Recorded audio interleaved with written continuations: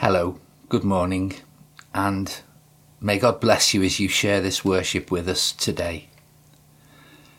It's a time when the world is horrified by the war which has begun in Ukraine, and our prayers are with that country and with those affected.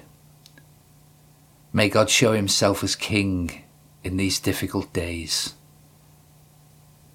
We begin with a call to worship from Psalm 99, and we'll sing a hymn that celebrates that truth. The Lord is King. Let the peoples tremble. He sits enthroned upon the cherubim. Let the earth quake.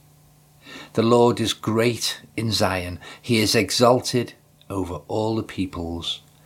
Let them praise your great and awesome name. Holy is he. Mighty King, lover of justice, you have established equity. You have executed justice and righteousness in Jacob. Extol the Lord our God. Worship at his footstool.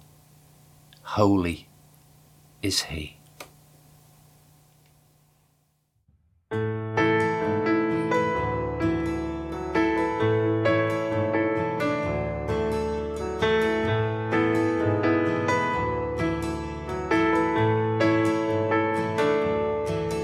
Rejoice, the Lord is King, your Lord and King adore.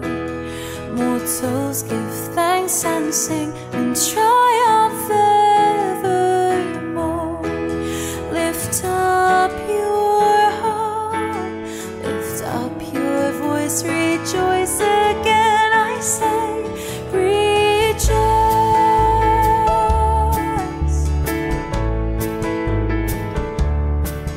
Jesus the Savior reigns, the God of truth and love.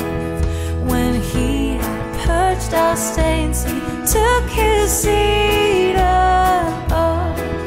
Lift up your heart, lift up your voice, rejoice again, I say, rejoice.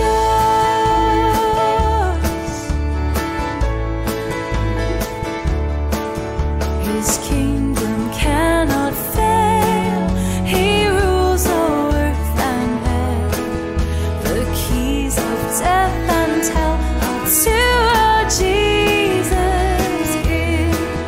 Lift up your heart, lift up your voice, rejoice again, I say, rejoice.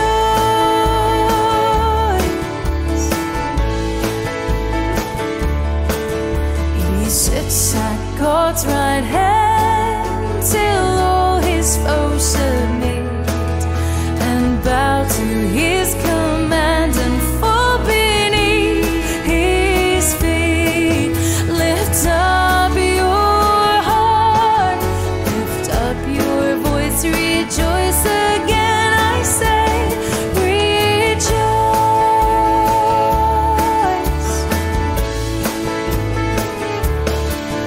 Rejoice in glorious hope, Jesus the judge shall come and take his servants up to their eternal home. We soon shall hear the archangel's voice, the trump of God shall sound. Rejoice, rejoice.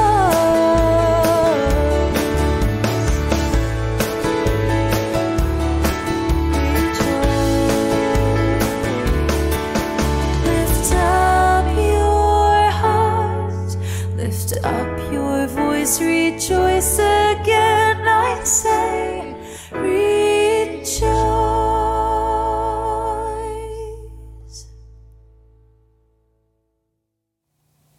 For our opening prayer today, let's use the words of the Lord's Prayer and reflect on what they mean. Our Father who art in heaven, hallowed be thy name. Thy kingdom come, thy will be done on earth as it is in heaven. Give us this day our daily bread, and forgive us our trespasses as we forgive those that trespass against us. And lead us not into temptation, but deliver us from evil.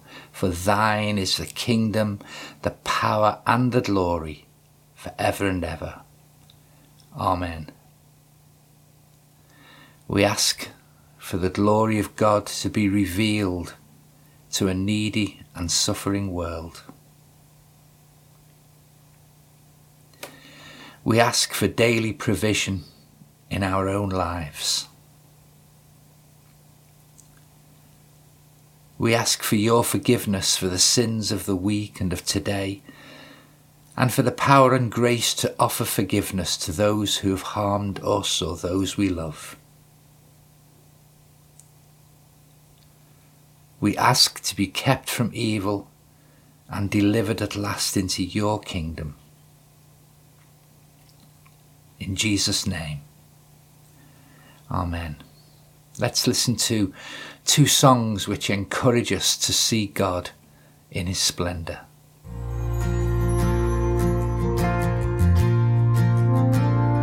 The splendor of the King,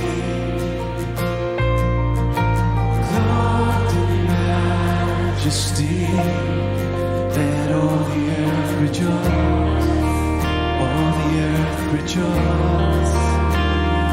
He wraps himself in light, when darkness tries to hide, trembles at his voice, trembles at his voice. How great is our God, sing with me, how great is our God.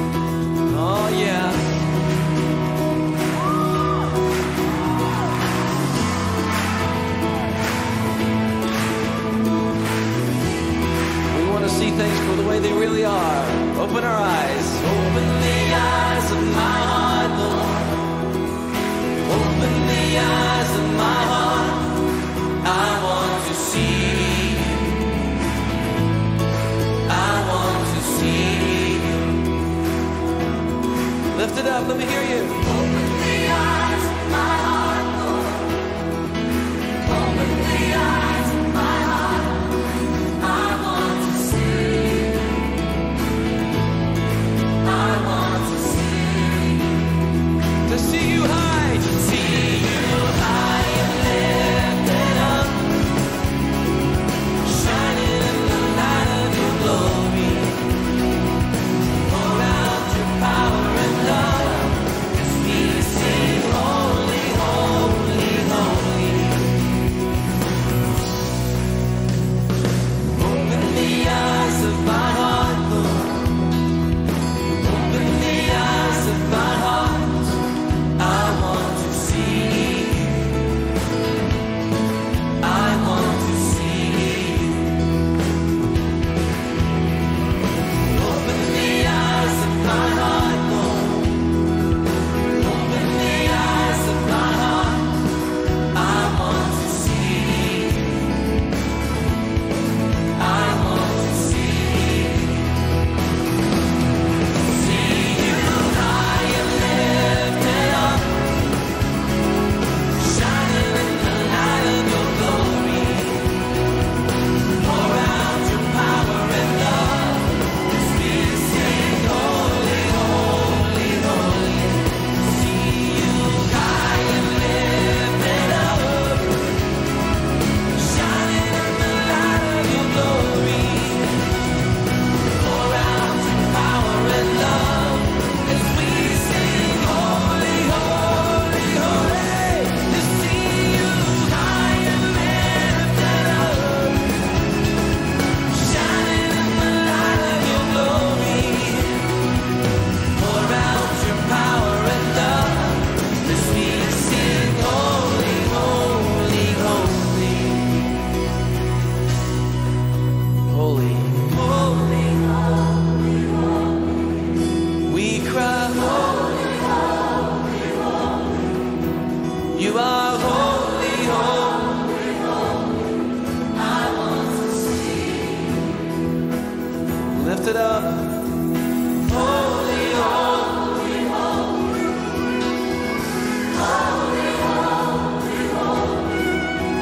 You are holy, holy. I want to see. Open the eyes of my heart. Yeah, open the eyes of my heart. I want to see you. I want to see you, Lord. You are open the eyes of my heart.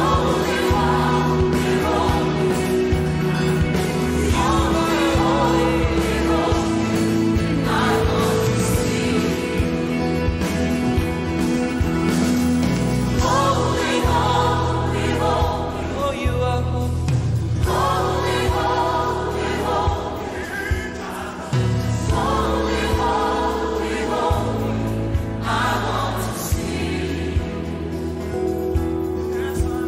Yes,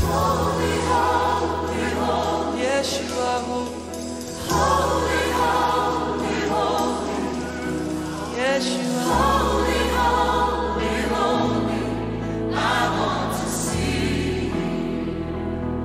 Once again.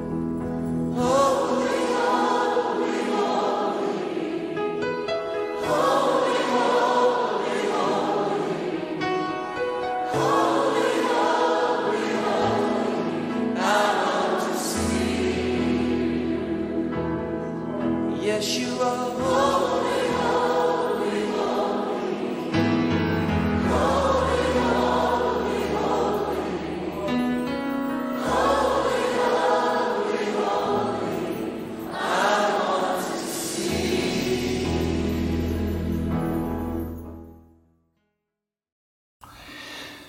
We've just sung I Want to See You.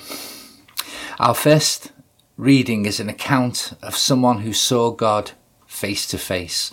Moses comes down from the mountain with the 2 tablets of the 10 Commandments in his hands, and the people can immediately see he's been with God. Let's listen to our reading from Exodus. When Moses came down from Mount Sinai, with the 2 tablets of the covenant law in his hands, he was not aware that his face was radiant because he had spoken with the Lord. When Aaron and all the Israelites saw Moses, his face was radiant, and they were afraid to come near him. But Moses called to them. So Aaron and all the leaders of the community came back to him, and he spoke to them. Afterwards all the Israelites came near him, and he gave them all the commands the Lord had given him on Mount Sinai. When Moses finished speaking to them, he put a veil over his face. But whenever he entered the Lord's presence to speak with him, he removed the veil until he came out. And when he came out and told the Israelites what he had been commanded, they saw that his face was radiant. Then Moses would put the veil back over his face until he went in to speak with the Lord.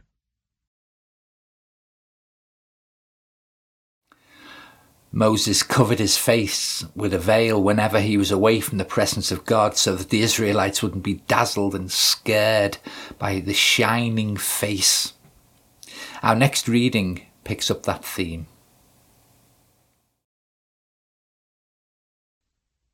Now if the ministry that brought death, which was engraved in letters on stone, came with glory, so that the Israelites could not look steadily at the face of Moses because of its glory, transitory though it was, will not the ministry of the Spirit be even more glorious?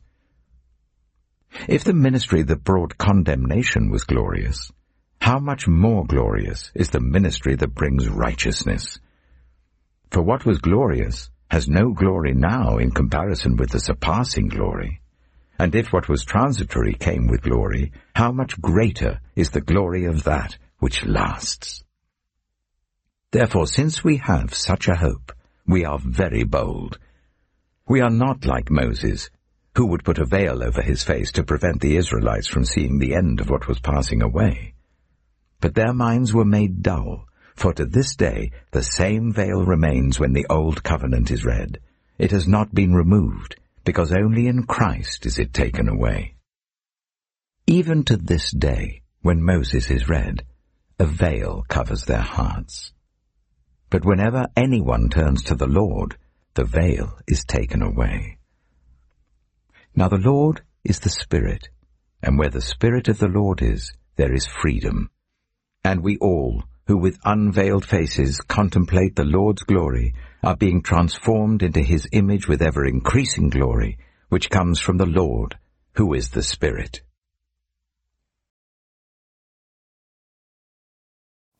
The glory that accompanied the giving of the law on Sinai was overwhelming. The people were forbidden from even touching the mountain. The power and holiness of God was so great upon it. Now the appearance of the glory of the Lord was like a devouring fire on the top of the mountain in the sight of the people of Israel. Moses entered the cloud and went up on the mountain. Moses was on the mountain for 40 days and 40 nights. That's from Exodus chapter 24. And yet Paul says that glory is now set aside because a greater, more glorious revelation of God has come in the person of Jesus Christ. And whereas only Moses was permitted to view the glory of God, now all of us are able to gaze on that glory, just as we would look into a mirror. And it's a mirror that doesn't just reflect back what we are. It transforms us into the perfect image of Christ that we see there. The presence of the Lord shines all around, burns with holy fire, cleanses, heals, and brings his grace. Let's sing together, "Be still, for the presence of the Lord, the Holy One, is here."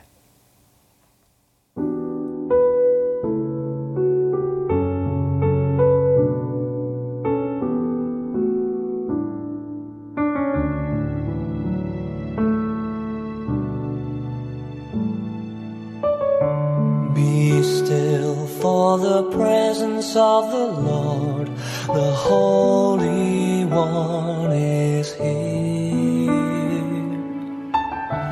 Come bow before him now with reverence and and fear. In Him no sin is found. We stand on holy ground. Be still, for the presence of the Lord, the Holy One is here.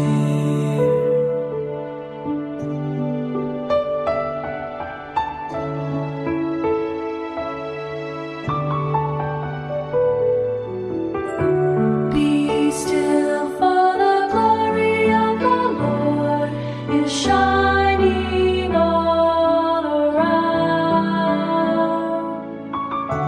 He burns with holy fire, with splendor He is crowned. The sun is the sign, the radiant King of light. Be still, for the glory of the Lord is shining all around.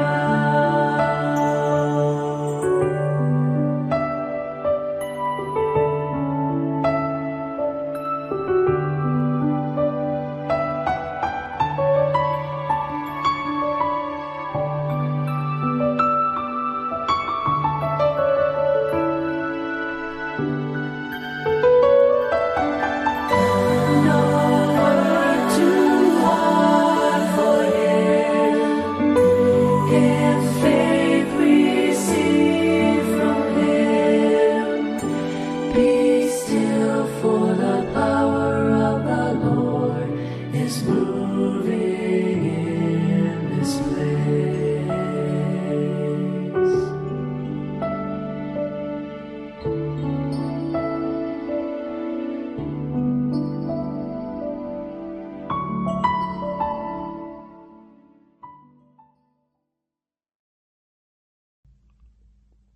About 8 days after Jesus said this, he took Peter, John, and James with him, and went up onto a mountain to pray. As he was praying, the appearance of his face changed, and his clothes became as bright as a flash of lightning. 2 men, Moses and Elijah, appeared in glorious splendor, talking with Jesus. They spoke about his departure, which he was about to bring to fulfillment at Jerusalem. Peter and his companions were very sleepy, but when they became fully awake, they saw his glory and the 2 men standing with him. As the men were leaving Jesus, Peter said to him, "Master, it is good for us to be here. Let us put up 3 shelters, one for you, one for Moses, and one for Elijah." He did not know what he was saying. While he was speaking, a cloud appeared and covered them, and they were afraid as they entered the cloud. A voice came from the cloud, saying, "This is my Son whom I have chosen. Listen to him." When the voice had spoken, they found that Jesus was alone. The disciples kept this to themselves and did not tell anyone at that time what they had seen.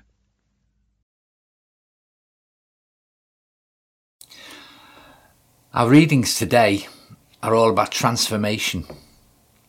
In the Old Testament reading, we saw Moses transformed by his encounter with God, leaving his face shining to such an extent that he had to wear a veil over his face to avoid frightening those who saw him.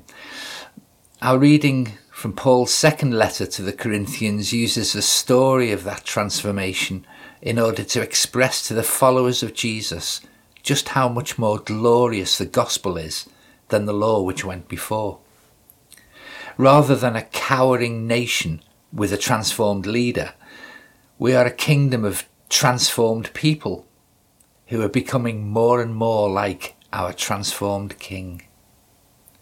As we look at the story of the Transfiguration according to Luke's report, we'll try and contemplate the Lord's glory and give space for God's Spirit to continue his work at transforming us into his image.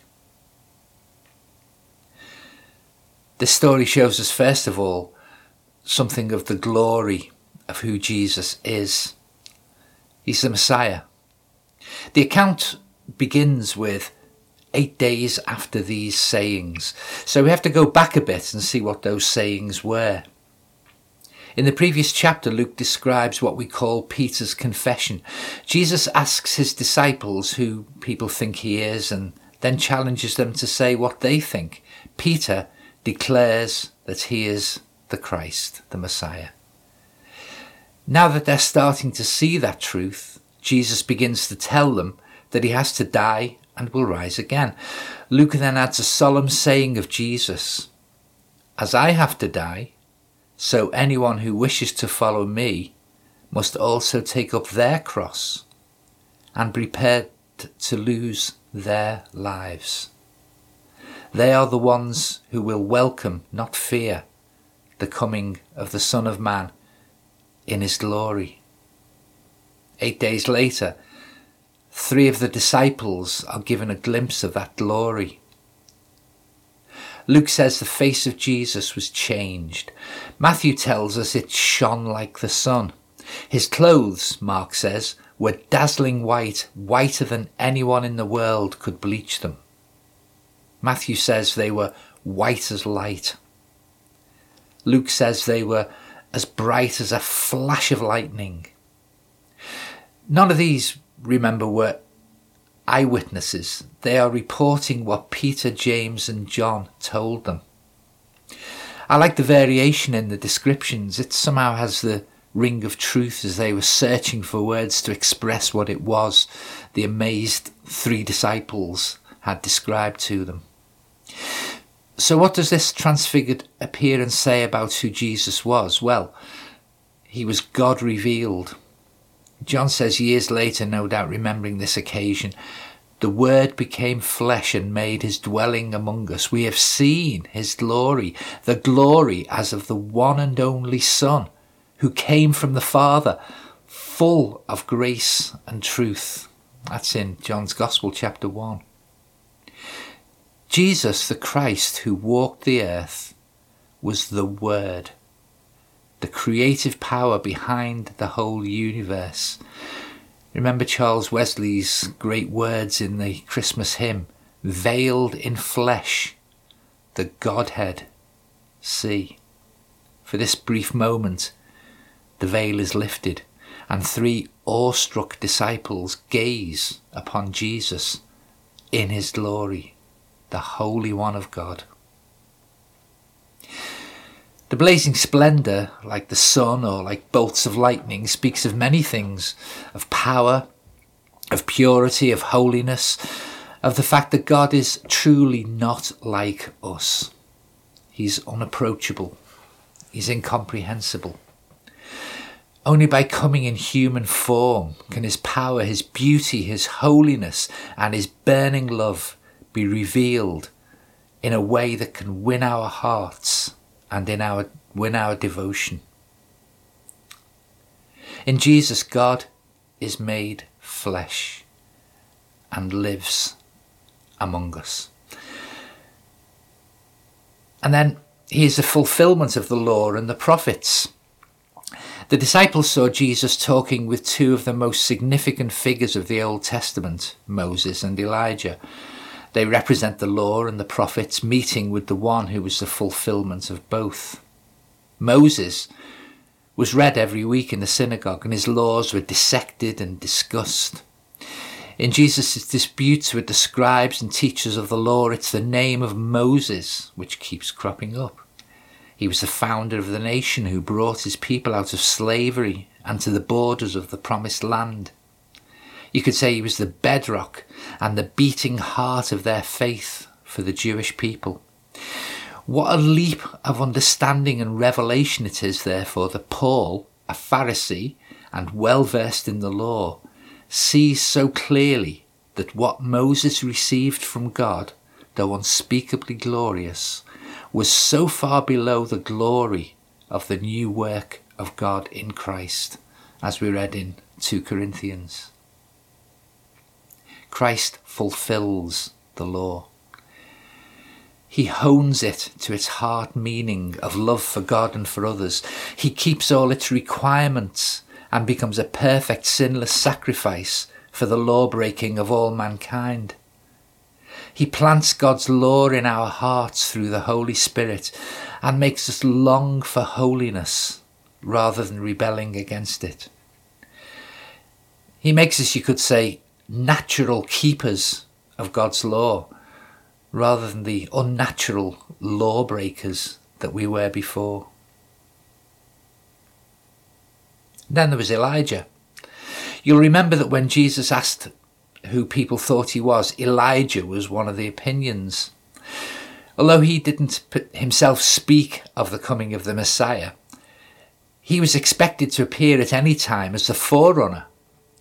He stands here as symbolising and representing thousands of years of messianic prophecy, from the first utterance in Eden following the fall. He will crush your head and you will strike his heel, to the last words of the Old Testament in the book of Malachi. Christ fulfills the prophets. He's the one foreseen by so many, the Messiah, the suffering servant, the coming king, great David's greater son. All of the disparate strands come together in him. He's the power of God which Elijah witnessed on Carmel, and he is the still small voice Elijah heard in the cave, lonely and disheartened. Christ is all and in all. It's worth quoting the words of Malachi in full, since they connect so clearly with what we're thinking about today. Here they are.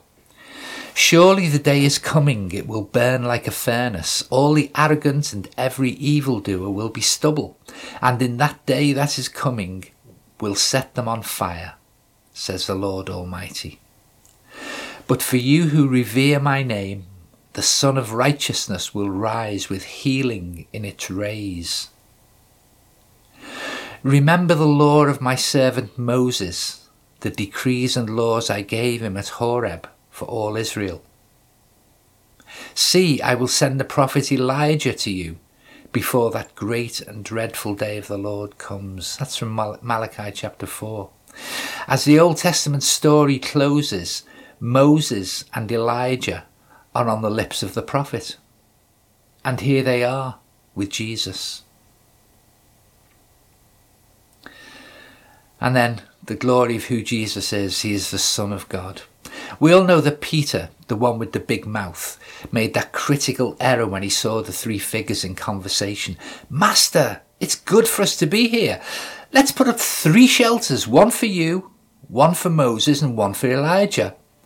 Luke adds, a bit unnecessarily, he didn't know what he was saying. You know, in one sense, Peter was making a huge leap in his understanding of Jesus. He was regarding him as the equal of 2 giants of the faith. But he wasn't leaping far enough. While he was speaking, a cloud appeared and covered them, and they were afraid as they entered the cloud. A voice came from the cloud saying, "This is my Son, whom I have chosen. Listen to him." When the voice had spoken, they found that Jesus was alone. There is a big difference between servants of God, however exalted, and the Son of God. And then we think of the glory of what Jesus did. The conversation with Moses and Elijah the topic was this: the forthcoming death of Jesus. His death was no accident. It was a God-devised strategy by which the world would be rescued from death and the power of Satan broken. Now, this isn't an imaginative reworking of the story after the event. It's there in the heart of this conversation a week before Jesus enters Jerusalem. It's there in the very language which Luke reports. Listen to what he says. They spoke about his departure, which he was about to bring to fulfillment at Jerusalem. Departures are planned. It was the culmination of his life's work, the objective of his ministry, the gateway to his eternal reign, and the means through which he would bring many sons and daughters to glory, as it says in Hebrews. But there's even more significance. The word Luke uses for departure is the Greek word exodus. Just think about that. They were speaking about his exodus, which he was about to bring to fulfillment. Think of all that the word exodus conjures up. It speaks of God's love for his people. Because he loved your ancestors and chose their descendants after them, he brought you out of Egypt by his presence and through his great strength. That's from Deuteronomy. It speaks of his power by his presence and his great strength. It speaks of his faithfulness in keeping his promises. Later on in Deuteronomy it says this: it was because the Lord loved you and kept the oath he swore to your ancestors that he brought you out with a mighty hand and redeemed you from the land of slavery, from the power of Pharaoh, king of Egypt. It speaks of redemption from slavery. The Lord redeemed you from the land of slavery. It's no coincidence that the exodus which Jesus was to accomplish at Jerusalem would take place at the time of Passover. The exodus led by Moses was celebrated each year by the Passover feast. The connections between that exodus and the exodus of Jesus are numerous and detailed. A lamb was slain. There was blood on the lintel and doorposts. Those who were under the blood were saved from the death that visited every other household. The people fled to safety with their foes destroyed behind them. They met with God in the desert and began to discover who it was who had saved them, what devotion God required from them as his redeemed people, and what their God-appointed destiny was, a land flowing with milk and honey where God would rule as king. How clearly that all parallels the blessings that we, the people of God, have received through Christ's exodus. We're saved from the judgment of God by sheltering under the blood of the Lamb of God. We're released from slavery, slavery to the law, slavery to sin and Satan, slavery to the wickedness that's in the world. We're set on a journey towards a land where we'll live in safety and in the presence of God, not just for a lifetime, but for eternity. And we're given a new law, written on our hearts rather than on tablets of stone. The law of love towards God and towards our neighbour. In the words of Jesus, the whole of the law and the prophets, Moses and Elijah, is summed up in this law of love.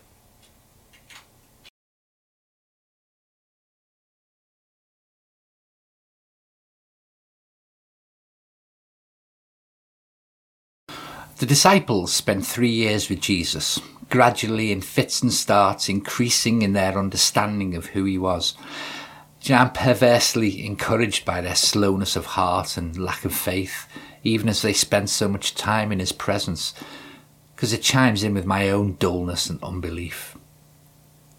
There were the glimpses of glory, the coming of the Spirit on Jesus at his baptism, the stilling of the storm when Peter threw himself before him in worship and said, "Lord, depart from me, for I am a sinful man." But alongside that there was the humanity, asleep in a boat, sitting exhausted by the side of a well, asking for a drink. They saw him joyous. They saw him deeply saddened, weeping before the tomb of Lazarus.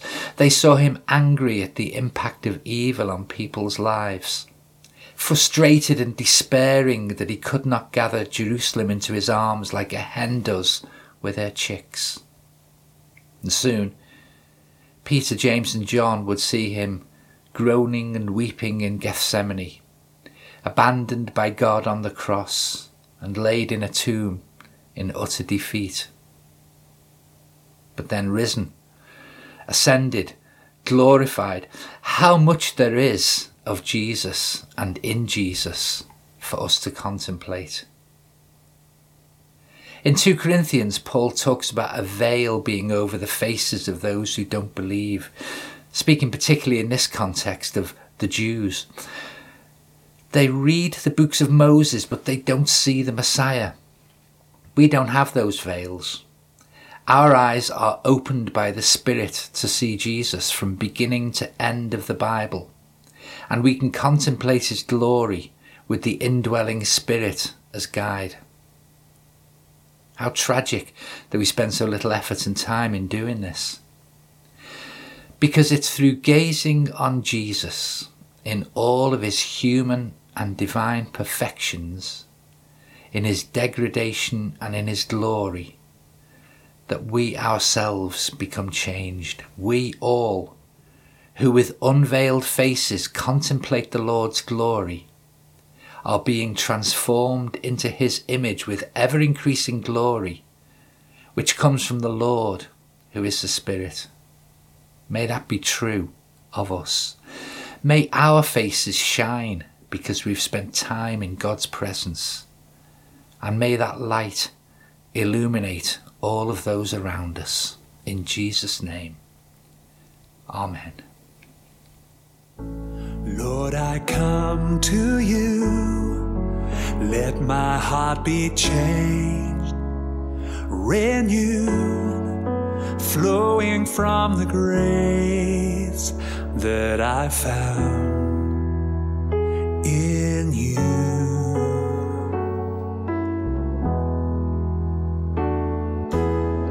And Lord, I've come to know the weaknesses I see in me will be stripped away by the power of your love.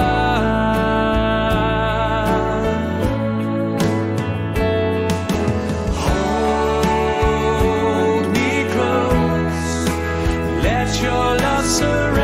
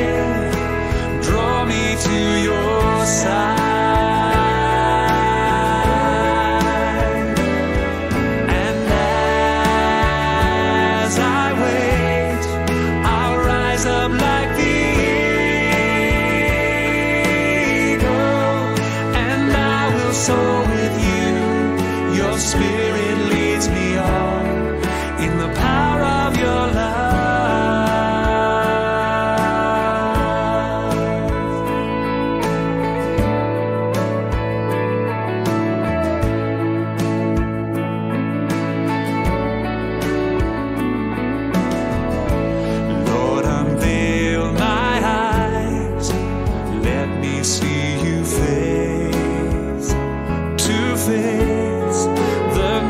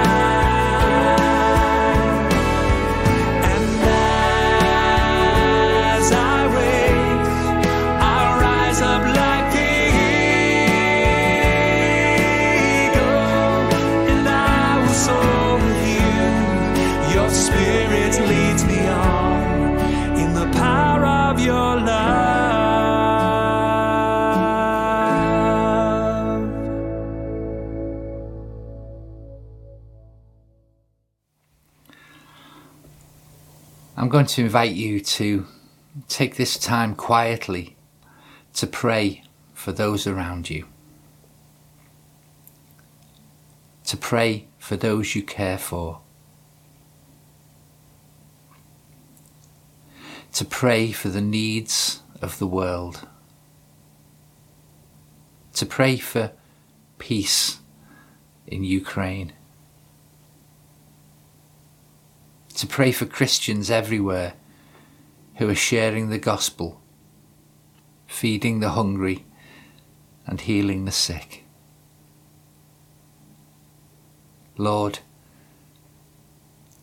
hear our prayer. You might like to just pause this video and take some moments to offer your own prayers to God.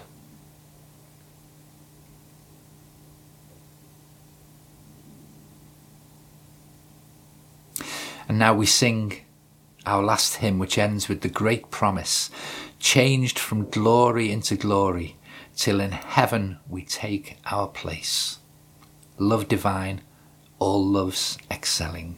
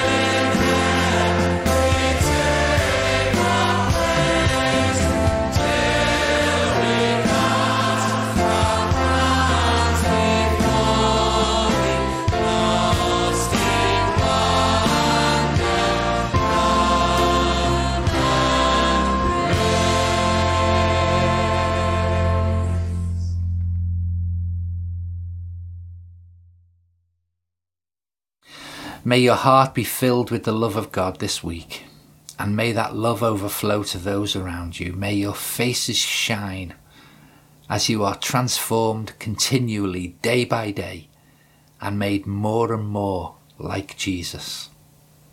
May the peace of God work its way into the hearts of those who are intent on war, and bring comfort to those who suffer. And may the grace of our Lord Jesus Christ, the love of God, and the fellowship of the Holy Spirit be with us all now and evermore. Amen.